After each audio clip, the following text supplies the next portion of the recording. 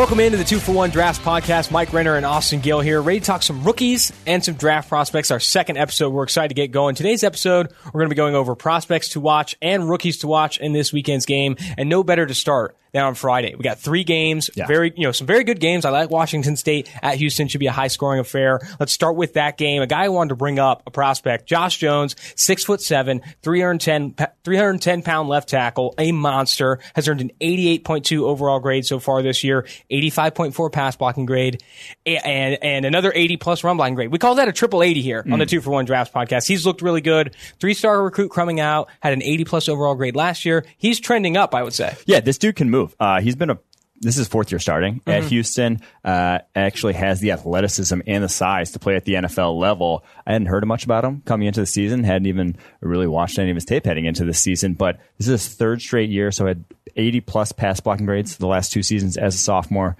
as a junior. Wow. I think he's. I'm not going to say a first-round prospect. I think he's a mid-second, third-round type of prospect at this point with what I've seen on his tape. He is that athletic, has that pass protection prowess, and as we've seen this year, that triple 80. He's gotten better every single year. There's a lot to like about this guy. At 4-year starter, like you said, and he's a 3-star recruit. This is a guy that came into camp like, whoa. This guy can actually play, and I think it's going to be exciting to see him. A lot of, Houston throws the ball a ton. He's going to get a lot of those pass blocking sets. It'll be nice to watch him again in Washington State. Other side of the ball, a guy I really like, Easop Winston Jr., Washington State wide receiver, 6'2", 192 pounds. This kid's got some juice. JUCO transfer from San Francisco's City College. I watched him last year against press coverage, sorted down in the filters to watch the film, press coverage. Looked very good at the line of scrimmage, has some nice releases. In that Mike Leach scheme, you're going to get a ton of production. I kind of threw that out the window. Let's see this kid on film, and he looks like he has something there. And to see him already earning an 84.5 receiving grade so far, I'm going to go back to the tape on him and watch him some more. The one thing I love about Mike Leach offenses or just, some of these pass happy offenses is you get to actually practice. It is actually more practice than you're getting at a school where maybe they aren't throwing the ball around the yard. Maybe you're blocking half the time, and those reps actually matter. You get better. There's so much development that does happen in college. If you're passing the ball 700 times a year and getting targeted 100, 120, 130, that practice is invaluable, I think, when translating to the next level. Absolutely. Going to Boston College versus Kansas. This is a funny name to bring up. I bring up A.J. Dillon, the running back for Boston College, 6 foot, 250 pounds. I was like, you know what? Great idea for a new segment. We go beer belly segment because this kid's got to be fat. 6 foot, 250. There's no way. And you brought that up, and I was like, I don't think he's actually fat. Like, this guy runs a 4.4. I'm pretty sure he's probably pretty yoked. So then I type in prospect name shirtless for the 6th time this week. Now, A.J. Dillon shirtless. This guy is jacked. Yeah. Absolutely jacked. He's not, cancel the Bill Bradley segment. A.J. Dillon's a legit, stacked 250 pounds. Yes. He's earned a 78.0 over rushing grade in 2017, 72.5 in 2018. Has started to look good this year. He's averaged 0.2 forced missed tackles per carry every year of his career. And now you look at, he's averaging under 3 yards after contact per attempt this year. You'd like to see him bring that up. But with him, he needs to improve as a receiver, I think, if he's going to be a legit prospect in the NFL. Yeah, I think the 2 biggest things with him are, 1, his receiving ability. Is just not up to snuff at the point, has not been utilized in a receiving role whatsoever. And 2, he just can't make the sort of cuts you want to see from the running back position. He's just so rounded in his cuts. He's rounded, explosive. Yeah, there we go. His cuts are rounded in terms of just he gets out, he's going one way, getting out in the outside zone type of play. He can't make that quick one cut, get upfield. It's a rounded. He just doesn't have that sort of explosiveness left or right. He has explosiveness in a straight line, and at the running back position today's NFL, it's not going to do you much good. Going to UNC versus Wake Forest, kind of a breakout name, under the radar name against 2 teams that maybe not a ton of draft scouts are watching just because not a ton of prospect value here. But Carlos Basham Jr. of Wake Forest, a redshirt junior, 6'5", 275 pounds. And when you pop on the tape, this guy's got some legit speed. He looks pretty quick for his size. He played basketball at the high school level, played tight end at the high school level, and you kind of see that athleticism with him.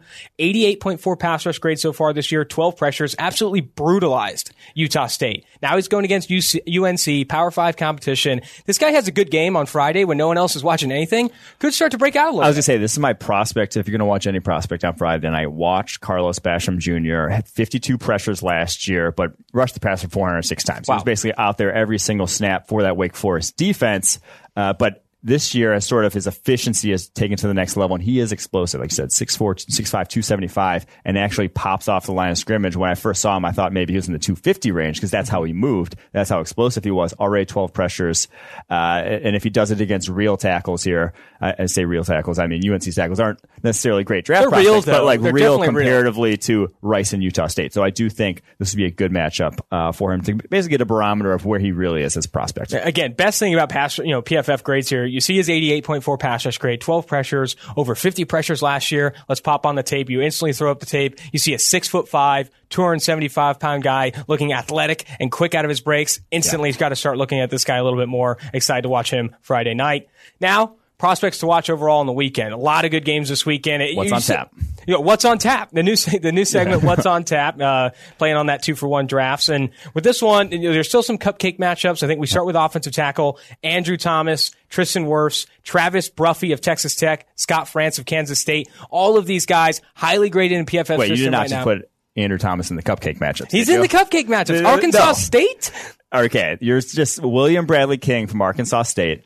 Get to know this name. Mm-hmm. Edge defender there, 91.3 pass rushing grade last season on 319 snaps. So limited sample size, but dude got after it. Already an 85.5 pass rushing grade this season, is playing more. Already 60 pass rushing snaps this year.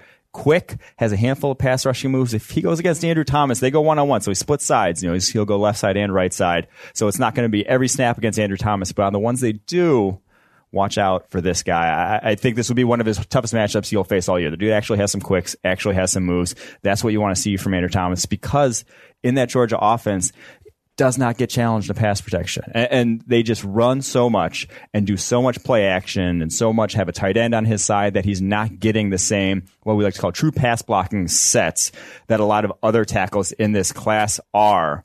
And I think, to me, that's very worrisome when projecting the next level, because you want to see, it goes back to what I even talked about earlier in the Washington State thing. You want to see a guy have the reps. You want to see him do the pass block at a high level over a large sample size to feel comfortable about it. Doing it on a small sample size, you're just not you just don't have that comfort in the projectability of that sample size. Bringing up true pass sets, you got to bring up Andre Dillard. I mean, this is a guy, it's a perfect example. With Washington State, had a ton of true pass sets, looked great doing them, had a very high pass blocking grade here at PFF, and already looked like, in the preseason, one of the best pass protecting offensive tackles in the NFL. Yeah, so the last year in the draft class, Andre Dillard had by far the most true pass blocking sets of any of the tackles, something like 5 times over the course of his career, that of Juwan Taylor. And you can watch them both on tape and watch them say, Taylor looks good in pass, but they both look good in pass pro. One guy's looked good for 4 years of it on 800 plus pass blocking snaps. One guy's done it for 100. That to me is a huge sort of like I said, the sample size, we go to our analytics team all the time.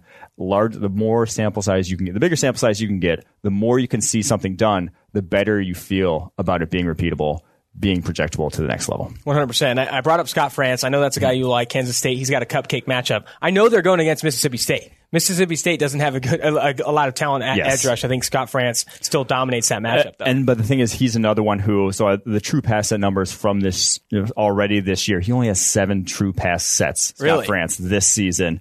Andrew Thomas has 20. Tristan Wirfs, another guy in that Iowa offense that gets protected, he has 24.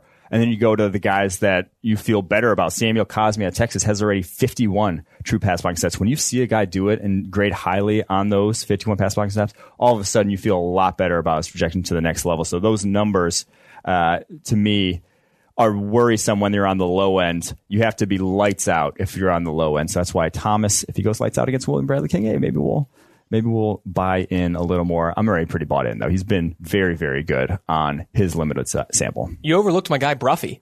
Bruffy out of Texas Tech. All name team, 41 true pass sets so far. He's got a great run blocking grade and pass blocking grade. Watched a little bit of his film. He's bodying guys on some down blocks at left tackle for Texas State. He's a name to watch for me, largely because I love that name, Bruffy. I'm all in on Bruffy, for sure. So we'll see how he goes. Cupcake matchup for Texas Tech. All the offensive tackles, really, except for William Bradley King, Ron Hing Bingham 2.0. Okay, don't put that on him. Ron Hing Bingham was like 220 pounds, the Arkansas State edge defender from last year, and only had a spin move. This is a little different. 248 pounds, has a spin move also, but another move as well. So great. Another guy, Power 5 competition coming up for Kylan Hill, Mississippi State. He's forced a ton of missed tackles so far, a lot of which against Southern Miss. He's the highest graded running back in college football right now, according to PFF's grades. He's going against Kansas State. I know they're not a great defense, but at least it's Power 5 competition. And you said it on our last podcast. He was a breakout candidate this time last year because he's doing it against Cupcakes. Going against Kansas State, it wasn't Cupcakes. It was we just through the first 2 weeks he was dominating, and it was the Kansas State game last year that was his breakout game. 17 carries, 211 yards, broke 9 tackles on those 17 carries, but then just never reproduced it after that. And so he's been through 2 weeks, and now he has the Kansas State game. Can he reproduce? Yeah, exactly. Can he continue that high level of play? I mean, because you watch that Southern Miss game, and the guy is on fire. He looks untackleable at times. I think if you see that against Kansas State, and he can maintain some level of that efficiency from a forced missed tackle perspective moving forward, he's a name you're talking about maybe at the top of the 5th round. Top of the 4th round for a running back. Yeah, for us. Top of the day 3 is you're a good running back. If we're thinking you can make you in the 4th round. If you're looking at us for like round valuations of running backs, don't even look at it. Like, they're not going to be near where a guy's actual go in the NFL, because we said Josh Jacobs last year, our number 1 running back, went as the first running back, and we would have taken him 2 rounds later when we would have even started considering him. So that's just couch it in that sort of light.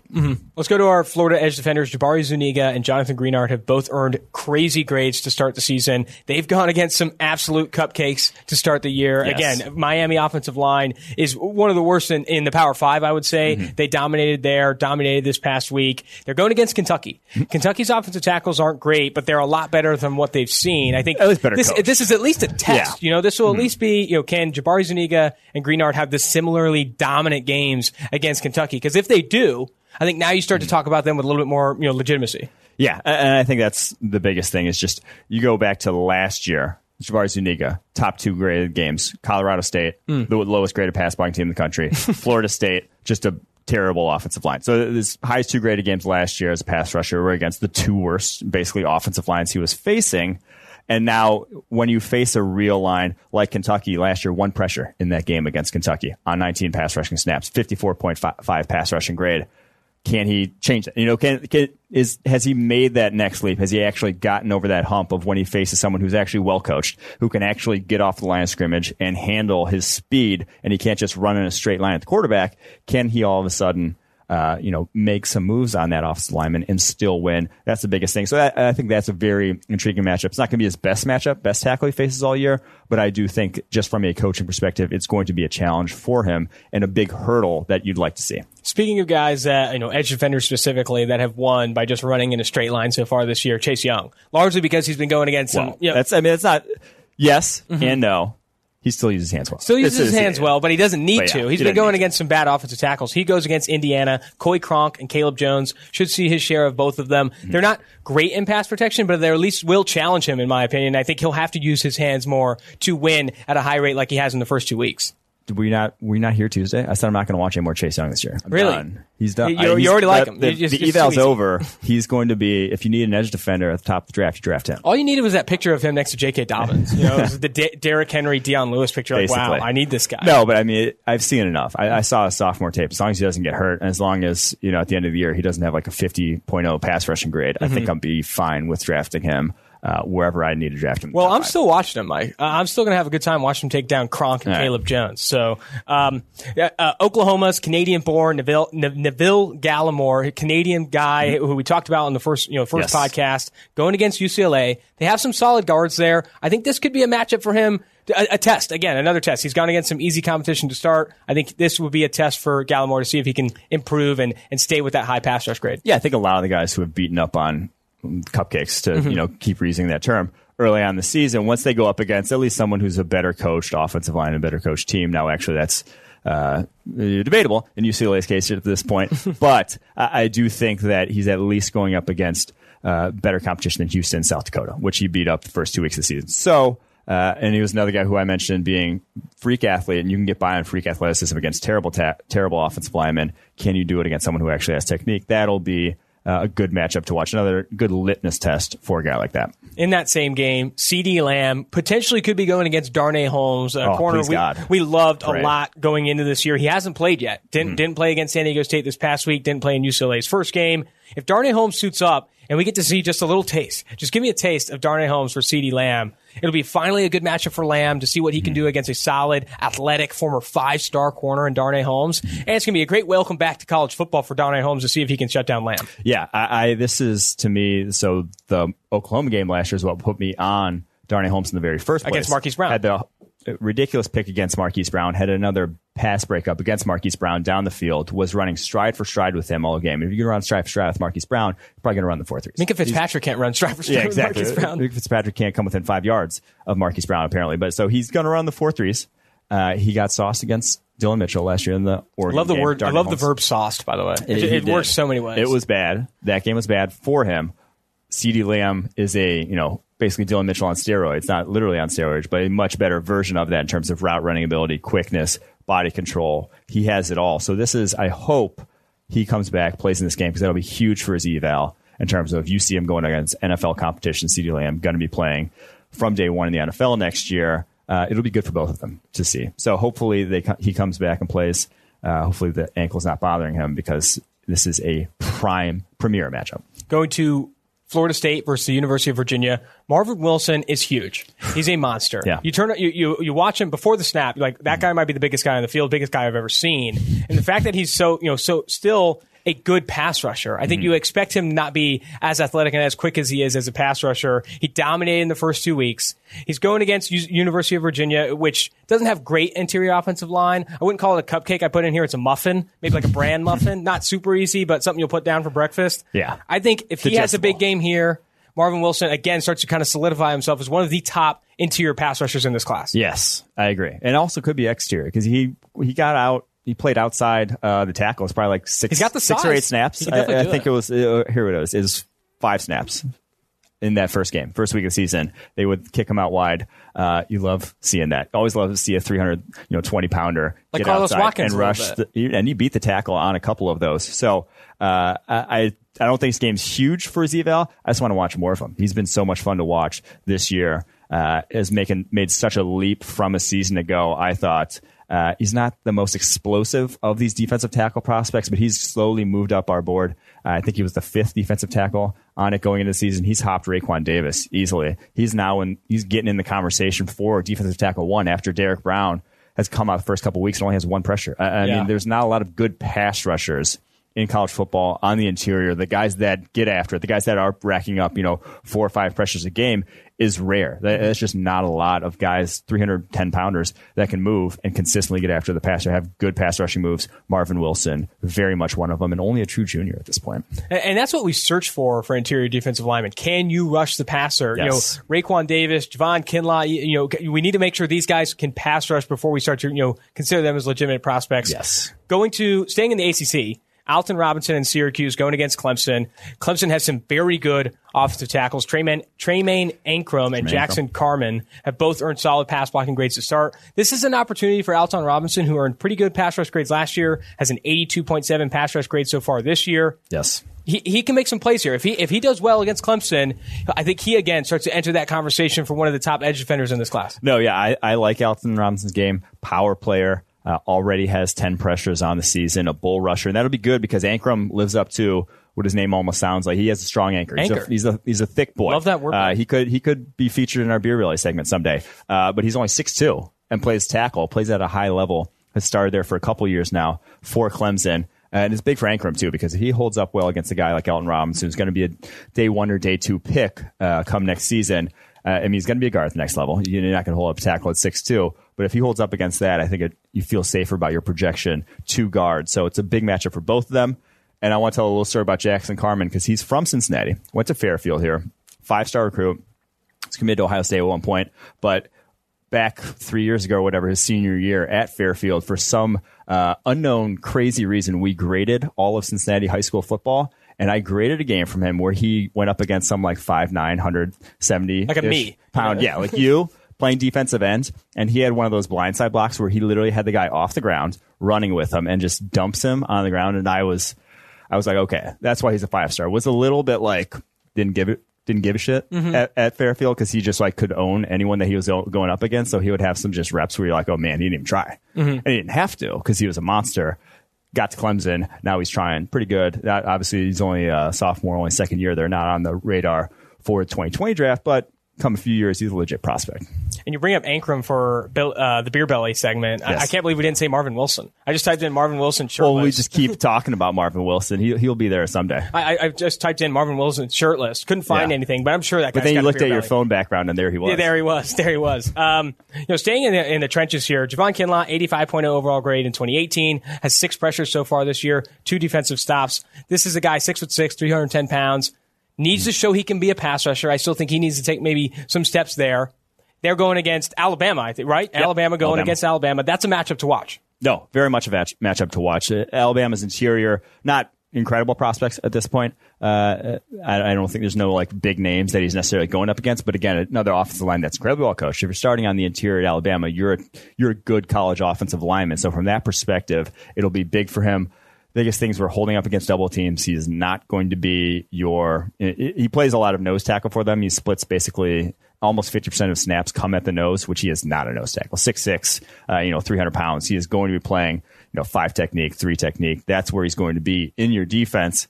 But I do think that just from a pass rushing perspective, this game is going to be big for him. Need to see him impact the quarterback. Need to see him get after Tua because he's been good, not great. He's athletic, tall, long, but not insanely productive to where you're going to really pound the table for him near the top of the draft. Great name, though. Kinlaw, Bruffy, Kinlaw. I like those a lot. The name scouting, he's going up your board. Exactly. Name scouting. Absolutely. He's skyrocket. Yeah. Speaking of a guy that needs to prove himself, I don't even think he's been good, not great. He's been bad, not good.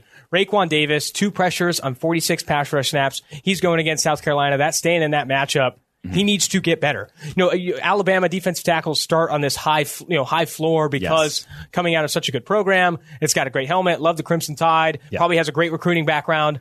Raekwon Davis, though, needs to prove form. We need production from him if we're going to start to back this kid. And the worrisome thing is he's this exact same player that we saw when he first started getting playing time as a sophomore back in 2017. The development as a pass rusher has not been there. You want to see this upward trajectory of a guy's career throughout the course of college because you simply need to improve once you get to the NFL. So few, you can count them on one hand basically every year, the guys that are ready to go into the NFL and play and be quality starters. You have to keep improving, and we haven't even seen that from him at the college level. His pass rushing grade was 62.7 in 2017, 68.5 last year, 66.3 this year. He's nearly the exact same player. Came in as an elite run defender. He has great length, knows how to use it as a run defender, can stand up offensive linemen at will, does not sink his hips into a bull rush, is no threat to bull rush, even though he looks like he should be able to at 6'7" with 36-inch arms. He is just a freak of nature the way he looks on the football field. Doesn't have any other pass rush moves except for like a push-pull, and that's just when you don't have that on the interior, I don't care how athletic you are. It's not. You need to show at the college level when you're that physically dominant. So far, he has not. New Mexico State and Duke to only have 2 pressures in those 2 games. Ugly. Yikes. Last prospect matchup to watch before we go into the rookies to watch. North Texas, Mason Fine in North Texas going against a guy I really like out of Cal, Ashton Davis, the safety, super fast. This guy had a huge track background, didn't play any defense in high school, goes to Cal on a track scholarship, emails the athletic director asking if he can do a tryout. 1 tryout later, kid's got a jersey, and now he's one of the highest graded, defensive backs in college football this past year. Legitimate speed, legitimate quicks. I think he's broken records as a high hurdler. This guy's legit, and now he's going against a good passing offense. I know Mason Fine didn't have a good week last week against SMU, but I think this is a good passing offense. Ashton Davis, a little bit of a test for him. Yeah, I really am looking forward to this one. Both guys, Davis he was 41st on our preseason draft board. Mason Fine came in at 50th. Fine, I thought, would take a big step forward. I was really looking forward to this year for him. He had a dud last week against SMU. Did not perform whatsoever, something like a 5.0 or something overall grade. Just came out and pooped the bed. It was not good. But I think you can rebound here against a real program, in quotation marks, Cal, a Power 5 program at least. We'll give them that. In California, where Cal's coming off an upset against Washington. Yes, Give them that. They are real this year at least. So Ashton Davis, so he Mason Fine, deep ball last year, 5th most big time throws of any quarterback in the country, has a cannon of an arm for a short guy. He's only 5'11". Release gets a little long. He'll drop that ball below his waist sometimes in the pocket. That's ugly. You can't have that. But outside the pocket, he's a playmaker. So Ashton Davis is going to get tested with Rico Bussey, probably 4-ish speed. Deep threat, 11 deep catches last year, was targeted 30 times deep last year.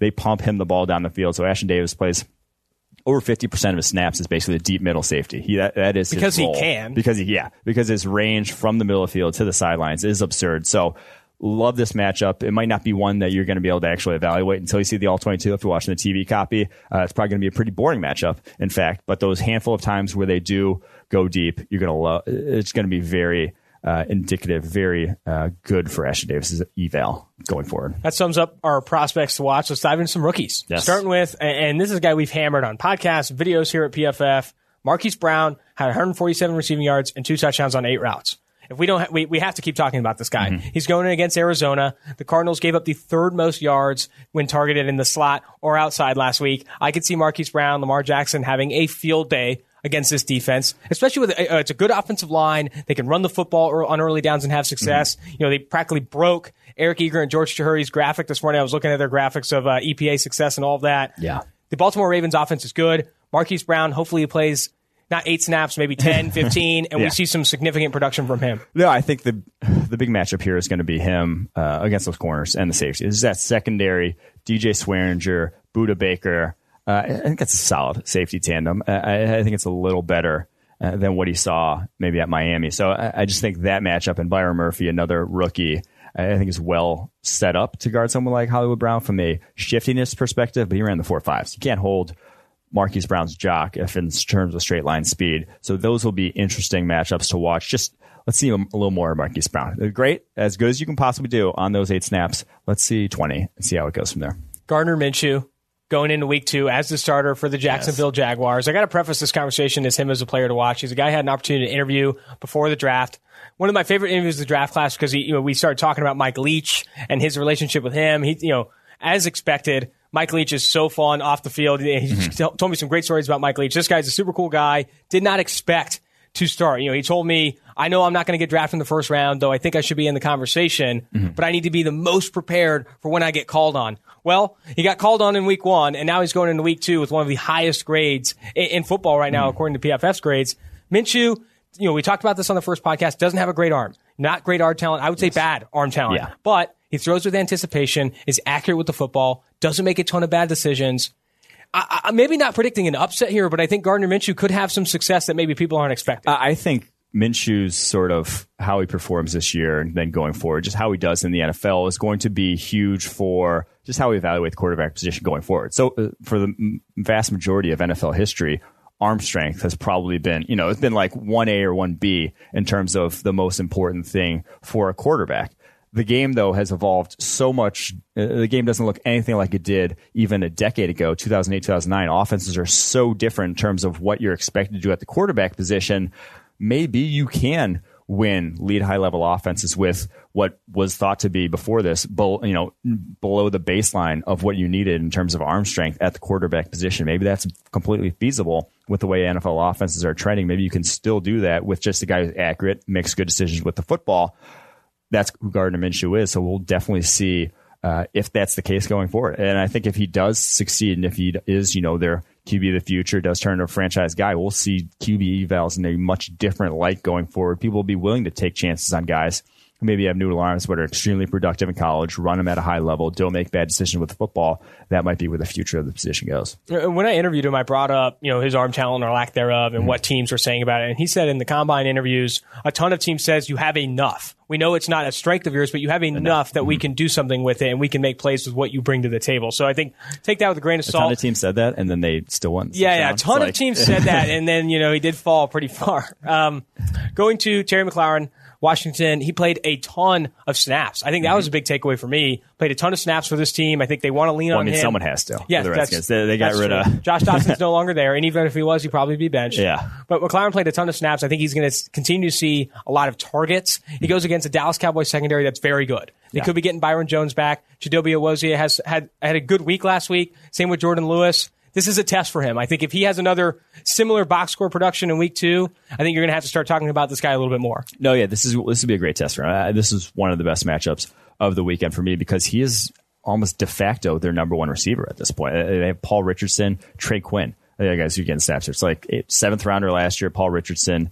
Obviously never been an extremely productive wide receiver. They signed from Seattle. He has like one spectacular catch a year. Okay, and he almost had a spectacular catch. Oh, that's right. Yeah, his foot went out of bounds late. Yeah. Wow, that's right. But yeah, McLaurin, I do think he'll probably see the most targets in that offense, and he was beating single coverage. This past week against the Eagles, a lot of encouraging stuff from him. So. But if he's going to do it against Byron Jones, a little different animal than what he saw with the Eagles corner. So I do think very good. If you can get off Byron Jones' press, get open down the field again, real deal. You're looking at like a guy who could be a number one receiver right off the bat if that is the case. We talk rookies to watch. I'm calling this one as murders to watch. Nick Bosa going against the Cincinnati Bengals offensive line. Cordy Glenn is still in concussion protocol. Andre Smith and Bobby Hart will be out there. Nick Bosa just sauced, if we want to use one of our favorite words, sauced Donovan Smith with a couple inside moves in week 1. Bosa goes into week 2. It's like even if the ankle is bad, I don't care. Even if the ankle is still bad, going against Andre Smith and Bobby Hart, you could see an absolute destructive game by Nick Bosa here. Yeah, Andre Smith was bad at his normal position, right tackle, and now we're making him flip sides and switch everything around. It's not going to go well for him. This one looks like they have to have a game plan for that in terms of chips, whatnot. So get the ball out quick. You go up against Donovan Smith, you think that should be like your easy matchup. No, it's getting easier for him. So this one, Nick Bosa, he's not going to have his welcome to the NFL moment just yet. Mm-hmm.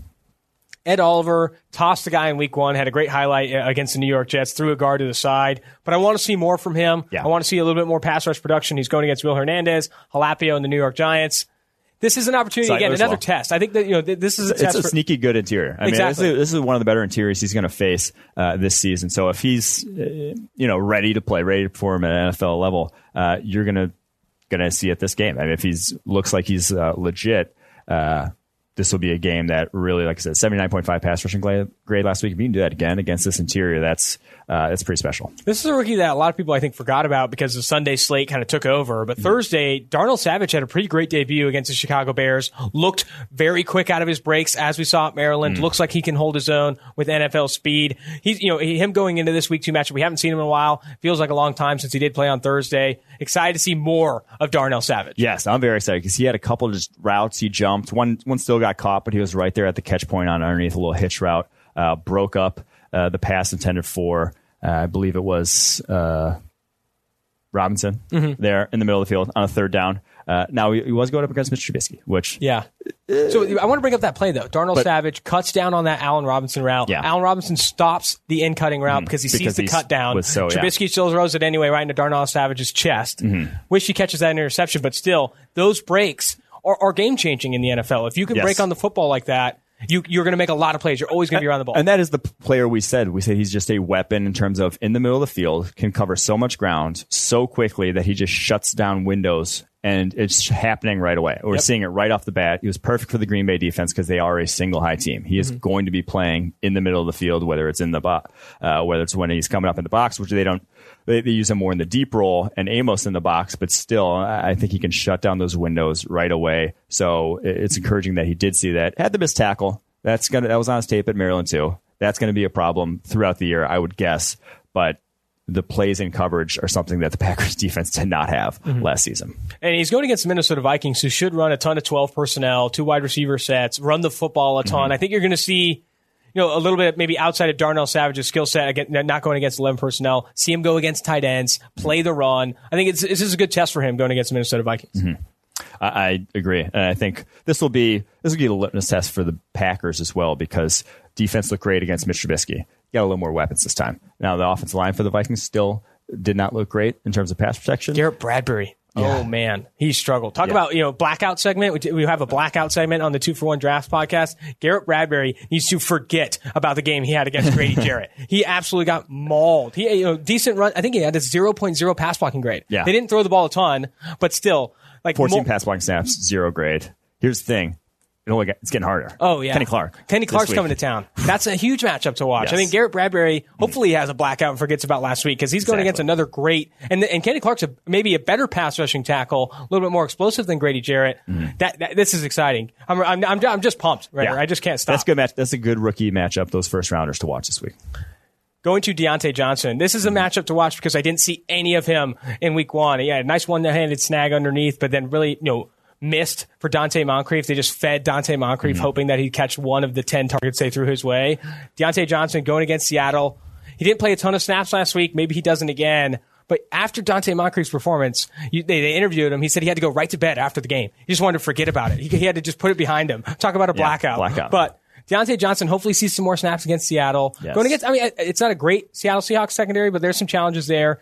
He needs to see more snaps, maybe pull away from what Dante Moncrief is taking from him. I just need to see more of this guy. Yeah, I don't think Steelers are going to overreact and all of a sudden just bench Dante Moncrief, but I do think as the season wears on, they're going to find out what pretty much every other team that's had Dante Moncrief found out that is just not super effective number 2 wide receiver. So I do hope Deontay Johnson gets to see more snaps. 24 this past week. A lot of that was because, they were just throwing the whole second half because they were down.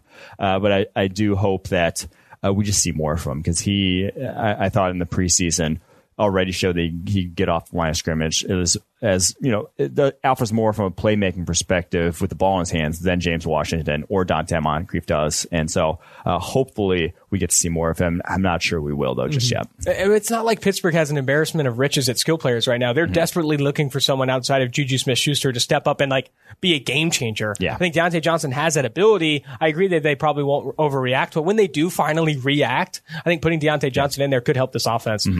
Last rookie to watch, and then we'll dive into our segments. Miles Sanders, he led the team in offensive snap share in week one. He's going against an Atlanta Falcons defense led by that Grady Jarrett, who absolutely wrecked Garrett Bradbury in week one. Yeah. Great run defender in Jarrett. Sanders didn't get off to a great start in week one, but I think this is a guy. The rest of the Falcons defense. Yeah, the rest of the Falcons defense. That's Grady Jarrett. The rest is pretty rough at this point. I think there's a chance, though, with Miles Sanders going against this defense, I think maybe getting more involved in the receiving game and see what this guy can do. Yeah, 10 carries. 18 yards, 24 yards after contact, though. Wow. So he was getting hit behind the line of scrimmage. There's not a lot of opportunity there for him.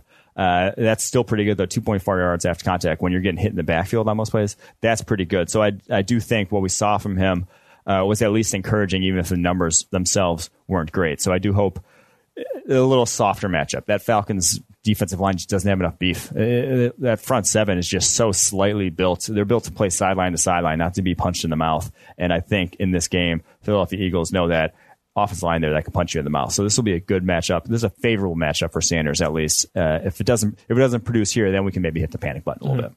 Going to the beer belly. We mentioned some beer belly candidates. Yes, I thought A.J. Dillon possibly found out he's jacked. Mentioned Marvin Wilson. I think that's a good candidate. Here you have Michael Onwenu.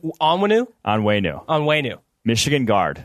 He has not a lot of pressure through 2 weeks. And he's graded out actually better in recent years than left guard Ben Bredesen, who gets a lot of the hype there for the Michigan offensive line because he's 4-year starter, which 4-year starter at Blue Blood program means you're a top prospect.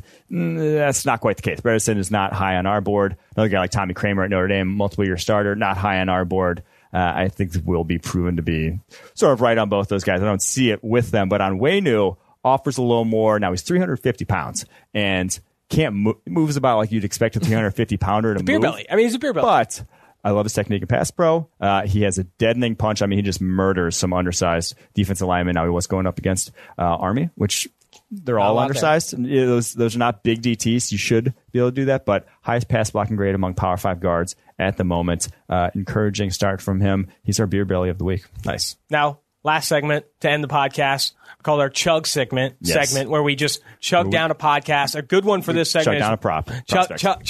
Chug down a prospect. Walker Little.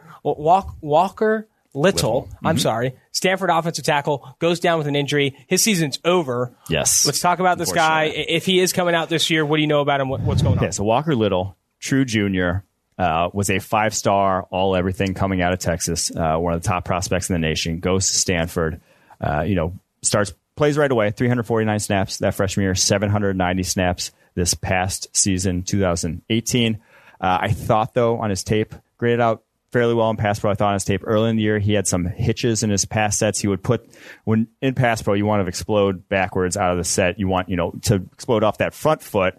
He would pull his back foot up, put it right back down so he could jump off that back foot as well. Oh, wow. You don't want that. That's a hitch that's going to get exposed. You want to, and I think that over the course of last season, you saw it less and less. And then this season, I didn't see it all week one against Northwestern in his game. That was huge to see. Played very well in pass protection in that game. I thought he looked like a first rounder. I was borderline on him. He was still our number 2 tackle heading into the season. Top number 20 on our draft board, but I thought he was a borderline first rounder. I didn't necessarily see it just in terms of that tape. It wasn't necessarily a first round tape, but he was one of the freaks coming out of high school in terms of spark testing. Mm-hmm. He had the highest spark test of any offensive lineman in his recruiting class. He was recruited by pretty much everyone. He was one of those highly recruited players in the country when he came out. And he has ridiculously strong anchor, incredibly powerful man. And there's some short yardage situations where he gets in this 4-point stance and he just flies three yards right off the ball because he is so explosive. But I don't love his angles in the run game. He just slips off a ton of blocks because he is just not approaching them correctly. Won't say square on them, and all of a sudden, a guy's on his side and he's losing it. So this tape that I've seen from him here, the one game against Northwestern, I don't think he's going to declare. I would say right now, I don't think he's going to come out just because at the NFL level, you want to see a guy have done it at a high level. He's not going to finish the year with a ton of true pass sets. Exactly. Well, yeah, you're just not going to see. You're not going to draft a guy high in the first round just based off pure potential. You want to see him dominating at the college level, and he just hasn't dominated for much more than just this past game against Northwestern. It was a pretty dominant performance pass pro, but he hasn't done it any more than that. It was not necessarily dominant tape as a sophomore. So that, to me, that's where I am on him. Obviously, it's up to him whether he wants to declare or not. Probably will still be a first rounder if he did. Probably more towards the back. If he comes back, he's got the pedigree. I mean, pedigree's so big. Exactly. People love that upside, how big he is, how athletic he is, the recruiting background. People go all in on this kid if he declared. Yes. But I do agree with you. Gain some experience, get your true pass sets. In a pro style offense at Stanford, I think coming back makes a ton of sense. And so Stanford used to be probably 3 or 4 years ago. They would be a ton of play action. You wouldn't see a guy go one-on-one a lot. That's changed. They passed about as much as anyone in the nation last year. With KJ Costello at quarterback. That was a pass-happy offense. Looks to be again this season, or I think they've basically changed up that philosophy. They're not that run-first team that they had always been in years past. So I think coming back would be the right decision for him, and he could feasibly be 2021 draft, top 10, top 5 sort of player. What an absolute chug. To finish the podcast. Chuck, that went down prospects. Smooth. That was nice. That was very nice. Well, this is going to do it for the 2-for-1 Drafts podcast. Make sure you're tuning in twice a week. We do one on Tuesday, one on Thursday. We're going to be reviewing prospects, previewing prospects, rookies galore, ton of beer segments, maybe a beer belly here and there. But again, tune in. We definitely love any feedback. Leave some questions on Twitter. Talk about the 2-for-1 Draft podcast, and we look forward to doing more.